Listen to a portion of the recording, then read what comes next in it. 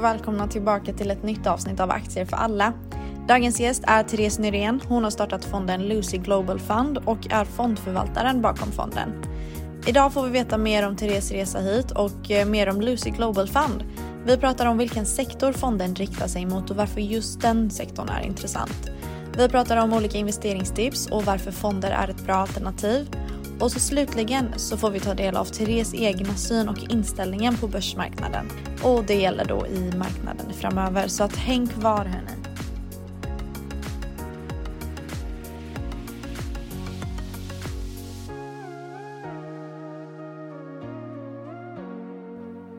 Hej Therese och välkommen. Tack så mycket, jättekul att vara här. Kul att ha dig här. Du möter upp mig nu i Göteborg, men du är ju från Stockholm egentligen. Ja. Du bor där. Ja, jag bor där, fast egentligen är jag från Uppsala. Men, ja, men du kommer därifrån idag i alla fall. Exakt, jag kommer där. Ja. Precis. Mm. Kan du berätta lite om dig själv? Ja, jag heter Therese Nyrén och är född och uppvuxen i Uppsala och läst på Uppsala universitet bland annat. Jobbade i finansbranschen i många år. Jobbat inom bank och inom, vad ska vi säga, kapitalförvaltning och de delarna. Så. Hur många år har du jobbat? Hur länge sedan var det? Vad har jag jobbat nu då? Kan det vara så här typ 17 år? Oj, ja. Herregud, ja.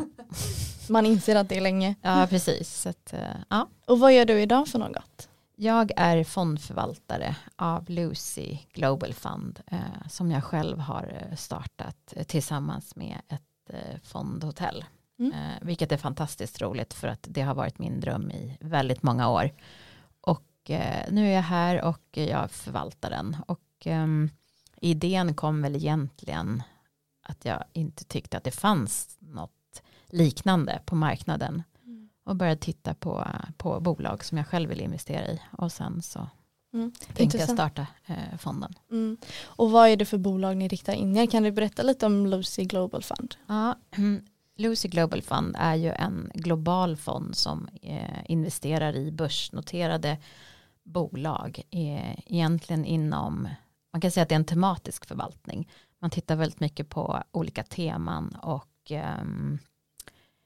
trender i samhället. Och för att göra det enkelt så har jag då de temana är inom, vad ska man säga, det är liksom sport, musik, hälsa, skönhet, allt egentligen som har med livet att göra, liksom från vaggan till graven.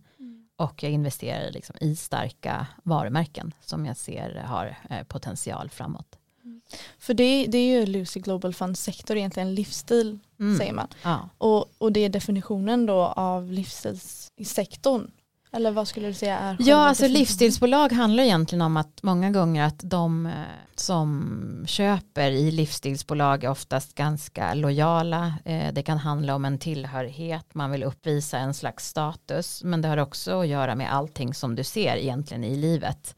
Jag menar, du behöver mat på bordet och du behöver ska hälsa. Det är sport, musik. Så att det är liksom, det är ett ganska vitt begrepp, men jag tycker ändå att det är liksom tydligt om man utgår ifrån den tematiska förvaltningen. Man tittar på liksom trender inom så här djurbranschen till exempel. Så att, och jag tror också att potentialen är enorm inom just livsstil, för att det växer så oerhört när man tittar på alla trender som finns i samhället. Så det händer väldigt mycket där. Så jag tycker det är en spännande bransch och att det är ganska lätt att förstå den. Du behöver bara gå ut på stan och titta omkring. Liksom, vad händer ute i samhället? Jag tycker att det är väldigt, det är en rolig bransch helt enkelt. Ja. Och du pratar om trender. Hur ser trenderna ut egentligen för de här områdena? Du pratar om att du tror på de här trenderna, du tror på de här områdena. Ja, precis. Och när jag tittar så tittar jag ganska mycket liksom framåt. Vad händer? Till exempel, tittar man på skönhetsindustrin så är det liksom, det omsätter rätt mycket pengar idag. Det är som 330 miljarder dollar som man lägger ner på kanske parfym, kosmetika och hudvård. Och sen så tittar man till exempel på musikindustrin, hur mycket liksom intäkter det kommer därifrån med hjälp av strömning av prenumerationer till exempel. Även matindustrin, där är också mycket så här temantrender. Vi går väldigt mycket veganskt nu till exempel. Man tittar på, man ska inte äta kött. Så det, alltså alla de här marknaderna växer otroligt mycket. Och tittar man också på konsumtion, det vill säga då är det både produkter och tjänster.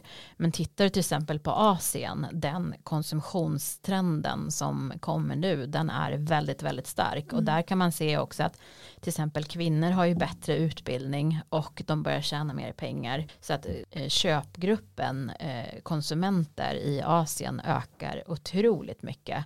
Och en annan sak som jag tycker också är bra med den här sektorn, det är att den är väldigt ledande inom hållbarhetsaspekten. För att min tro är väldigt mycket att genom ägande så kan man också påverka.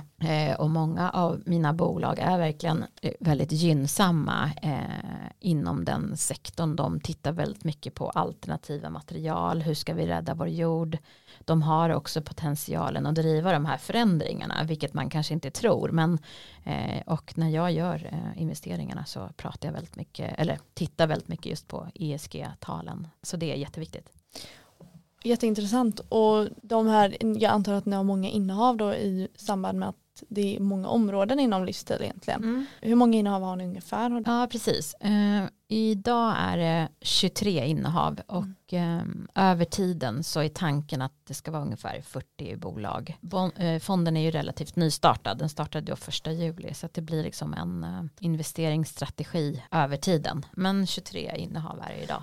Och hur ser fördelningen ut utav de här innehaven? Om man tittar på alltså allokeringsmässigt, det vill säga hur investeringarna går till, då handlar det egentligen ganska mycket om att hitta ganska jämn fördelning över bolagen. Men till exempel ett av mina största innehav nu är Zooplus, ett tyst bolag inom djurtemat. De är ju nu de är på väg att bli uppköpta. Och där har ju kursen stuckit ordentligt. Jag tror att innehavet har gått upp cirka 70% eller någonstans där, 60 kanske, sen jag köpte det. Och då blir det att det innehavet tar ju större del av hela portföljen. Men sen har jag också regler som säger att jag får inte bli för stor i vissa innehav då. Så att jag måste liksom tänka på det. Men annars så försöker jag ändå så här se till att allokering, det vill säga hur mycket jag har i fonden, det ska vara liksom ganska jämnt fördelat. Och sen måste jag då rebalansera portföljen så att det ligger inom ramen då. Ja, och om man tittar på era investeringsstrategier att ni vill ha cirka 40 innehav i framtiden. Är allokeringsplanen likadan där då att det ska vara jämnt fördelat? Ja, precis. Det är det. Och sen så anledningen till att det är liksom 40 innehav, det finns forskning som säger att man får en bästa liksom diversifieringen i portföljen om man ligger någonstans där. Och sen är det ju så som fondförvaltare så ska du ju hålla koll på dina innehav och ha liksom, för många innehav gör ju att man inte riktigt hinner med. Så att det ska ju också vara liksom, görbart och inte ha för många. Men sen måste man också tänka på att fonden är ju väldigt långsiktig. Ska man investera i fonden så måste man kunna ha innehaven åtminstone i 5 år. För att det är väldigt hög risk på fonden. Ja, precis. Det är en fråga jag tänkte ställa dig. Hur risken egentligen ser ut i fonden? Ja, från en skala på 1-7 så är det ju 6. Och det beror på dels att jag har ju valuta i fonden. Eftersom den är global så har jag en exponering. Det vill säga jag har dollar, euro och sen också tittar jag på andra marknader. Så valutarisken är ju en del i sig då. Men jag tycker att man ska ha en väl diversifierad portfölj och tänka liksom globalt. Vi i Sverige tenderar ju ofta att bli ganska Sverige. Många har mycket innehav i Sverige. Men tittar man på generellt på liksom marknaden så är ju svenska marknaden kanske bara 5% av den globala. Men det är klart att svenska marknaden har gått bra. Men jag tror att det är bra liksom, att ha ett komplement i sin portfölj med en global fond. Och den är ju global som du säger, själva fonden, och ni investerar i olika bolag och runt om i världen. Är det någon marknad ni har större fokus på eller hur ser det ut där?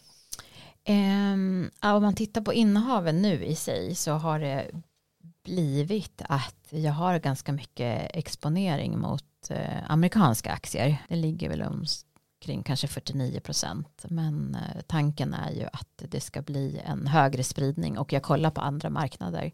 Men sen är det också så här när man ska handla andra marknader så tar det lite tid, alltså rent administrationsmässigt. Det är liksom inte bara investera utan du vet, du ska ha valutor på plats, det tar tid. Men så just nu är det är 49% i USA och sen har jag ganska mycket i Europa och lite grann i Sverige. Och du har ju varit långt inne i finansbranschen, som du säger 17 år har du arbetat inom branschen. Jag tror att det är 17, jag måste kolla siffran ungefär. Men, ja. Men du har i alla fall erfarenhet inom branschen och som investerare också. Varför tycker du att personer eller privatinvesterare ska investera i fonder? Jag tycker, för det första ska jag tycka att investera i fonder ger det en bra riskspridning i portföljen. Och sen kan det kanske vara bolag som för dig själv är ganska dyra att handla. Jag vet till exempel i Livsstil Global Fund så har jag en del innehav där en aktie kostar kanske 13-14 tusen.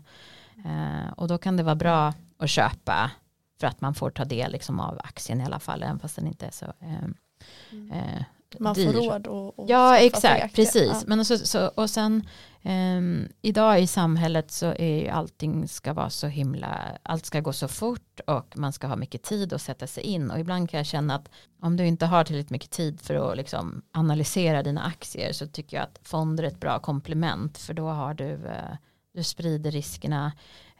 Och en av anledningarna jag känner också med Livsstil Global Fund, det är att om du tittar på innehaven så känner du igen ganska många av de varumärkena, vilket gör att det blir lätt för dig att ta beslut att men då kan jag investera i det här, än att du måste sätta dig in i varje, du känner till det.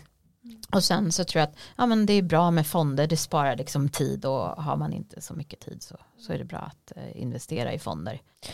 Ja, och just Livsstil Global Fund är ju som sagt i livsstilssektorn. Är det några andra fonder som ger sig in i samma sektor som er, eller är ni ganska ensamma om det? Ja, alltså jag tror att jag känner inte till några andra livsstilsfonder, men sen är det klart att jag har ju andra globala fonder som har delar av det som jag har, kanske typ några kända varumärken eller sådär, men annars så finns det inte, jag känner inte till någon livsstilsfond i alla fall. Nej. Så det var därför jag också startade fonden, för jag tyckte att det fanns ett glapp här på marknaden. Ja, precis, intressant. Och som investerare, när man även ska investera i fonder, så brukar man säga att där kan man också dela upp det och investera i olika fonder. Men då är det kul att veta att Livsstil Global Fund är ganska ensamma om det ni gör.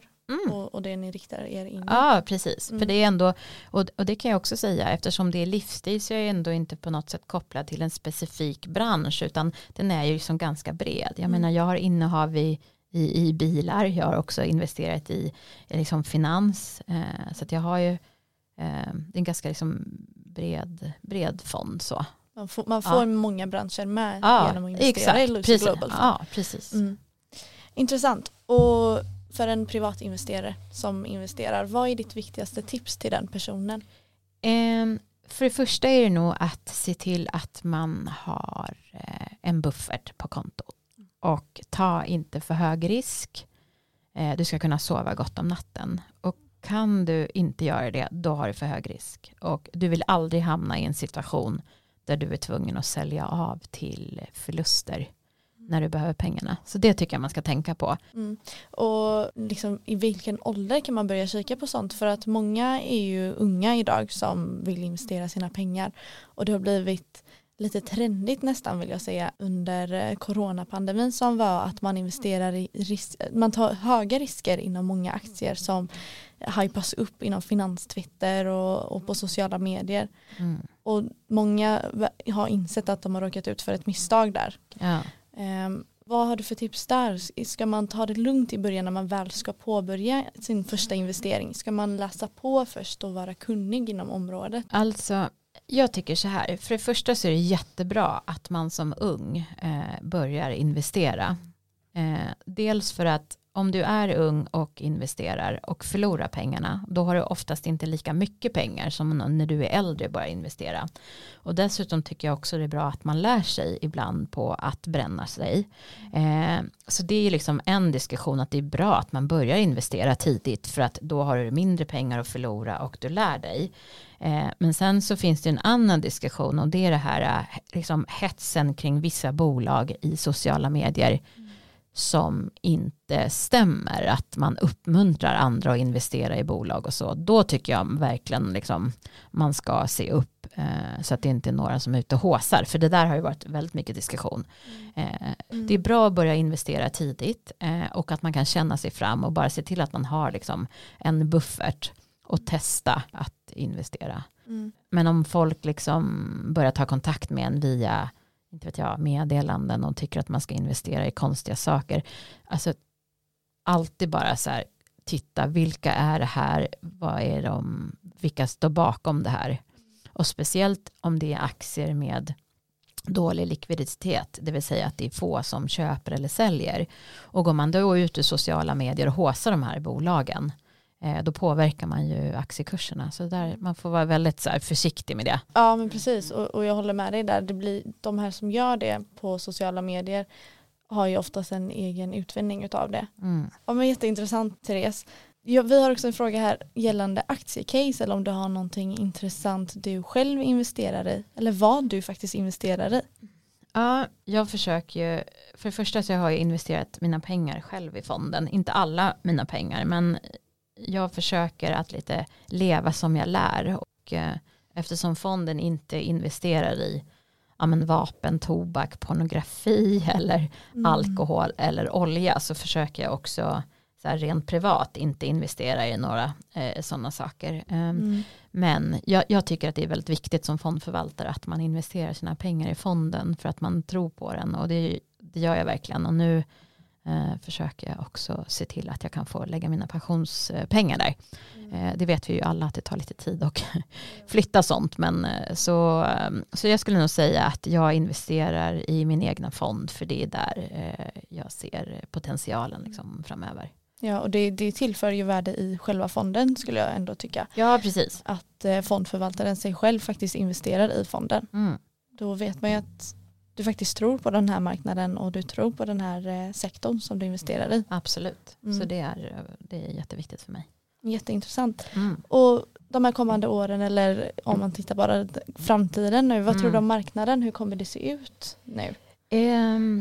Det som jag tror, det är dels att vi bör nog få ordning på inflationen, och så får vi se om man globalt sett tycker att det här är en tillfällig hög inflation, och om man kommer agera på det, speciellt centralbankerna där ute, om man kommer börja höja räntan.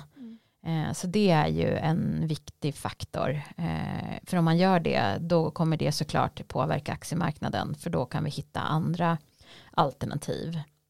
Men så närmast här, då är det liksom inflationen som man bör ha koll på, men får vi ordning på den, då tror jag att det är svårt att hitta andra alternativ. För att tittar man historiskt sett på aktiemarknaden, så är det den som har gett avkastning. Och visst, vi kan få, det har ju varit lite halvstökigt nu liksom i september, det är lite oroligheter och sådär, men om du drar ut kurvan så är ju den fortsätter. Så att jag tror stenhårt på marknaden. Och tittar jag inom min sektor, så är det så här, när hela världen öppnar upp, så kommer folk att vilja gå tillbaka till det normala livet.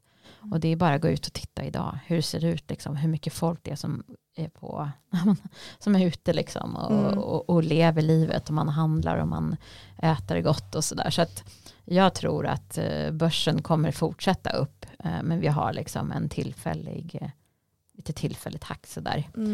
Sen finns det ju alltid saker som vi inte kan råda över, som vi inte vet, men det känns ju som att positiv inställning till börsen. Och som du säger, vi är ju i tillfällig nedgång. Det har ju gått ner lite nu på kort sikt. Men där är du inte orolig för det? Nej, och tittar man historiskt sett också, så är det så att september och oktober brukar alltid vara liksom lite stökigt. Man pratar om att så här, aktiemarknaden är en vintersport. Så att nej, jag är inte orolig. Jätteintressant. Och själva värderingen när det kommer till börsen och de här bolagen, hur tror du det ser ut där? Är du lika positiv inställd på det? Alltså så här är det ju att vi är så här, jag pratar med vissa analytiker och då säger de så här, jag kan inte motivera den här värderingen. Värderingar är svåra. Det är högt värderat idag. Men å andra sidan så känns det som att när det gäller börsen så är vi alltid på all time high. Och för mig handlar det liksom inte om att tajma marknaden, utan jag är liksom långsiktig. Så att värderingen är vad den är. Och när jag tittar i fondförvaltningen så handlar det inte för mig om att hitta undervärderade bolag, utan jag tittar ju mer på trender, tematisk förvaltning. Ja, vi är på ganska höga värderingar, men vi är på höga nivåer, men där tänker du liksom att du går in i ett bolag som du faktiskt ser positiv trend i, så att det skulle inte spela någon roll riktigt värderingsmässigt vart den är. Exakt. Och sen så har jag investerat i några få liksom små bolag med lägre värderingar, men det är inte det riktigt som är caset för mig, vad liksom P-talen ligger på. Eller. Utan att jag försöker se det på ett annat sätt, och det är mer så här tematiskt och vad jag tror om trender och om bolagen. För som sagt också i fonden så är ni ju långsiktiga, Livsstil Global Fund, där är du sa att det ska vara minst 5 års sikt. Ja, exakt. Så jag tycker inte man ska investera i fonden för att man tror att det går upp på kort sikt, utan man ska vara långsiktig när man investerar i den. Och det är också intressant att ha i åtanke att man inte ska tajma marknaden egentligen. Att man inte ska försöka göra det, speciellt som nybörjare. Nu tänker jag till de här privatinvesterarna som många gånger vill tajma marknaden, att nu är den nere, den här aktien, nu kan jag gå in. Utan att man kanske inte ska tänka så när man är långsiktig, utan att man faktiskt tänker. Nej, för då tycker jag då är det bättre egentligen att månadsspara sig in i marknaden. Man kanske inte ska, alltså jag tror att det är svårt att tajma marknaden. Om man sitter som trader och handlar liksom över dagen, så visst, då tittar man ju på en helt annan. Då kanske man tittar på teknisk analys hur det ser ut och sådär. Men rent så här, investeringsmässigt så tror jag att det är väldigt svårt att tajma. Liksom. För när vet du om du ska hoppa av? Du får väl någonstans bestämma dig för att okej, nu har jag fått den här vinsten så kanske jag hoppar av. Men jag tycker att investerar man i fonder, då ska man vara långsiktig, för att fonder är inte aktier. Nej. Så. Och en sista fråga som jag kommer att tänka på nu gällande Livsstil Global Fund. Förvaltningsavgift brukar ju komma med fonder. Just det. Alltså en avgift som man betalar till förvaltaren för att den faktiskt sköter den här fonden och väljer ut aktierna. Vad har ni för förvaltningsavgift? Den är 1,40 och det är väldigt dyrt att driva fond, och speciellt när det är en global fond så har du det är valuta, det är mycket kostnader, och speciellt i början.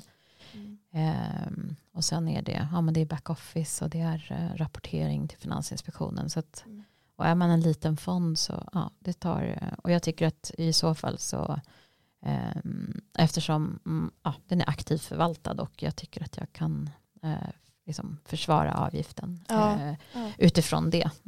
Sen så har ju den inte varit igång så länge, fonden heller, så att man får väl liksom, för om det är en fond som gör det väldigt bra ifrån sig, då kan man ju motivera det.